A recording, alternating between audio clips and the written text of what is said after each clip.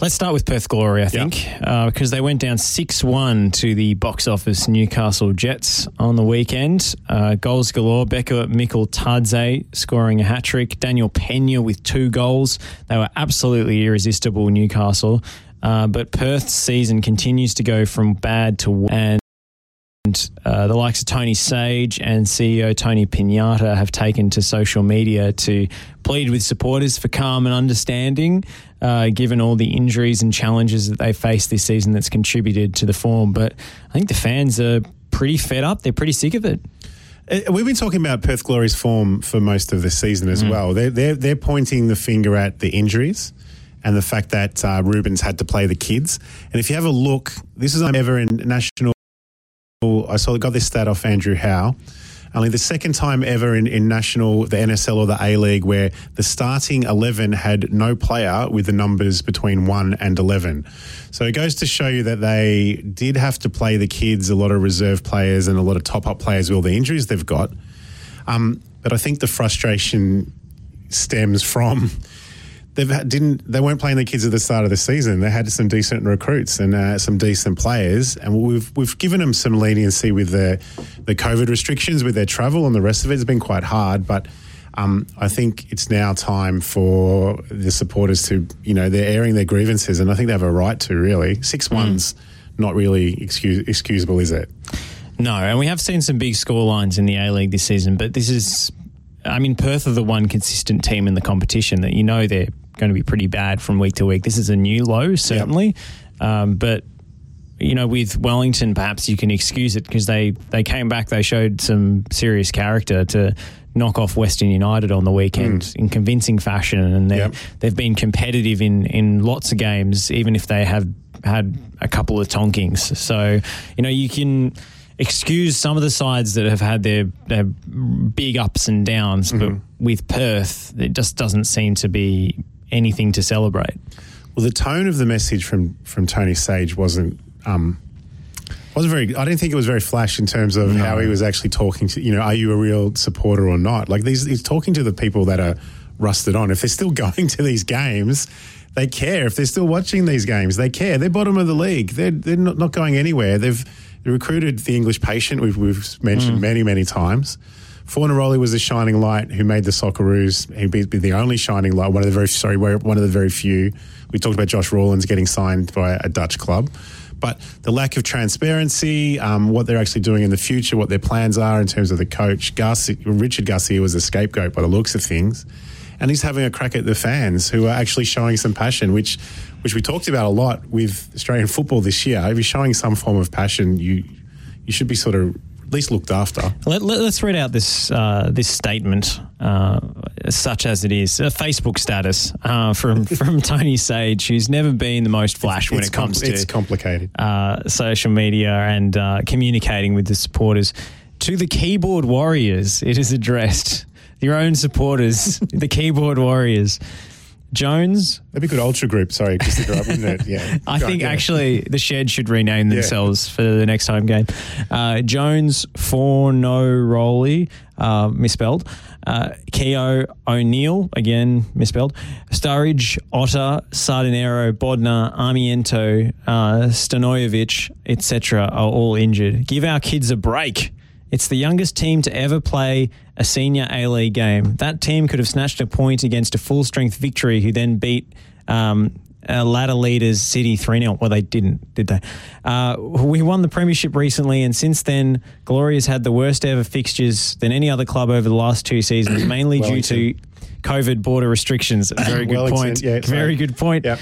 So support our great academy kids who are trying their very best. When going through this tough period, I guess, we should all support the players, coaches and staff. They feel it and are copying it. As for me, write and do what you want. I know I love this club, but do you? ... See, that little call to action at the end, that is a call to action. What does he expect? And so people are coming back. And I saw this one thing as well. Under Sage, fans have sat through a salary cap scandal, multi-threats to dump the licence, attempt to sell the licence to a convicted criminal. That crypto thing is amazing anyway, if we want to go back. 13-odd years of mediocrity with one trophy to show for it. And when they're up and about, Perth Glory, there's nothing better than an up and about. Well, most clubs, when they're up and about, are fantastic. But the Glory are one of those ones that, made the transition from old soccer to new football many, many years ago, but they really haven't shown it at all in the A-League era. Let's not forget that these are the most expensive tickets in the competition. They haven't had many chances to play at home, but even before all of the border restrictions were announced or were kept and they had to play so many away games this season, they had the most expensive season tickets in the league by a margin of about $200. Are they covering some excess salary for some players perhaps to do that? Well, they've been expensive for a long time though. Yeah. Like even before they went for Sturridge. It's not a cheap town, Perth, I get that, but I mean... No, it's common in WA sport to have pricier tickets. It's a bit of inflation, and I guess also the travel costs associated with the team are significant. But he's backing the kids, right, in his little heartfelt plea. But look who's injured and the ages of the players that are injured. Fornaroli's the young one. How old's Andy Keogh?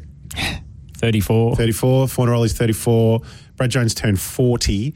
Daniel Sturridge hadn't played for 14 months prior to this. So you can't be half pregnant. You're either backing the kids for the season or you say, look, we made a mistake with our recruiting. We weren't expecting border closures. We weren't expecting the season to be disrupted. We were banking on home crowds and early momentum and all the rest of it, which they didn't get. They got one home game, I think, and then they were sent east. Correct. Now they're coming back, right, and they've had to play home games in Tassie and everywhere else. So we give them a little bit of leeway, but your tactics, your strategy, you need to share that information, not back the club. You need to share what they're trying to do. What were they trying to do? Were they going straight for, Popper's gone, but we've got the players here that are going to make it. We've got O'Neill back and he's going to be, linchpin in the middle and all the rest of it. They've been the worst to watch. We've mentioned it. They've been very, very hard to watch, even when the guys that they mentioned were injured were playing in the team. Yep. So, they need to do a little bit more. I think he needs to do a little bit more for his supporters. Pinata's come out as well and done something similar in terms of backing Tony Sage, and he's replying to a few of his fans on social media. I'm happy to talk to you on the phone. We can't really talk about the club's strategy, but it's damage control, but they created themselves. They created this damage control themselves, surely.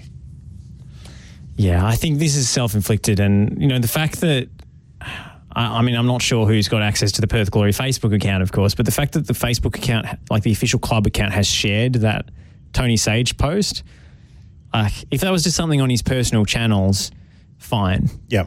So be it.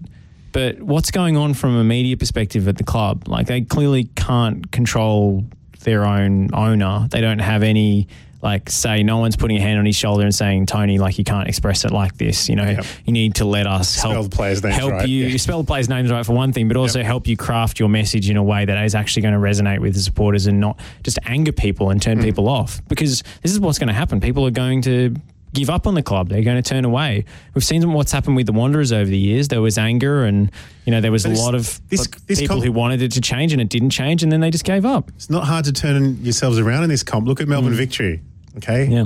Last year, they were woeful. They're terrible. Look at them this year, It's not that hard because there's no promotion relegation, right? A couple of good recruits, and it makes a world of difference. Strategy, recruits, and all the rest of it, and it can change. It can change so quickly, but it hasn't for them for a long time.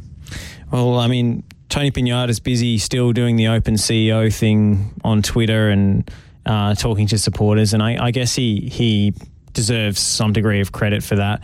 I'll read out his statement as well. I know full well there is a lot of angst out there given the season we are having and the results. I sympathise with all our fans and members. Rest assured we are all hurting at the club, but you need to put it in perspective. We have been decimated with injuries. You could pick a starting 11 with the players who are out. Over the last 2 weeks, we've lost one of the best strikers in the league playing for the Socceroos, and Sardanaro now to an ACL, which is the first I've heard of this, by the way. First communication the club have put out, to my knowledge, that Sardanaro has done his ACL. So that's a bit of breaking news, I suppose. Ruben and Chris are working hard with the players, and credit to them, the football staff and the players who are giving 110%. They are totally committed.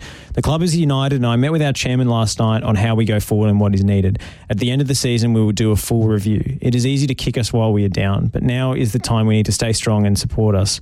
We will come out on the other side better. Until then, make sure we continue to support the club, our players and coaches until the very end. Never give up. Wow. I mean, that's a little bit more conciliatory and less, I guess, aggressive towards the keyboard warriors and the haters like Sage was. But it's still, I think, telling people you need to put it in perspective is a bit condescending to me. It is, and I don't think they're that united. I mean, Terry McFlynn, what's his role there? He's the academy manager for Perth Glory, and when Garcia got the flick, here was some very cryptic tweets coming out, similar to what we saw with the Wanderers under Robinson. He's also football operations, so there you go. I think he's in charge of recruitment, as the communications around the Sturridge signing seemed to indicate. That he has a database of players that he's monitoring or whatever, which I'm pretty sure is transfermarket.com. But Josh, you could do that role. There you go. You could get straight onto that role. I love that website. I'm all over it. Yeah, so look, I don't know how unified they really are. Let's be honest. Clearly, it's damage control if they're going after their fans. So anyway, we'll see what happens. I'm not sure who they're playing coming up, but... well, no one knows who anyone's playing. We don't know when the games are. Tomorrow night they host the Wellington Phoenix, but I think they host them in Sydney, Jubilee Stadium. Yes, a neutral venue. There you go.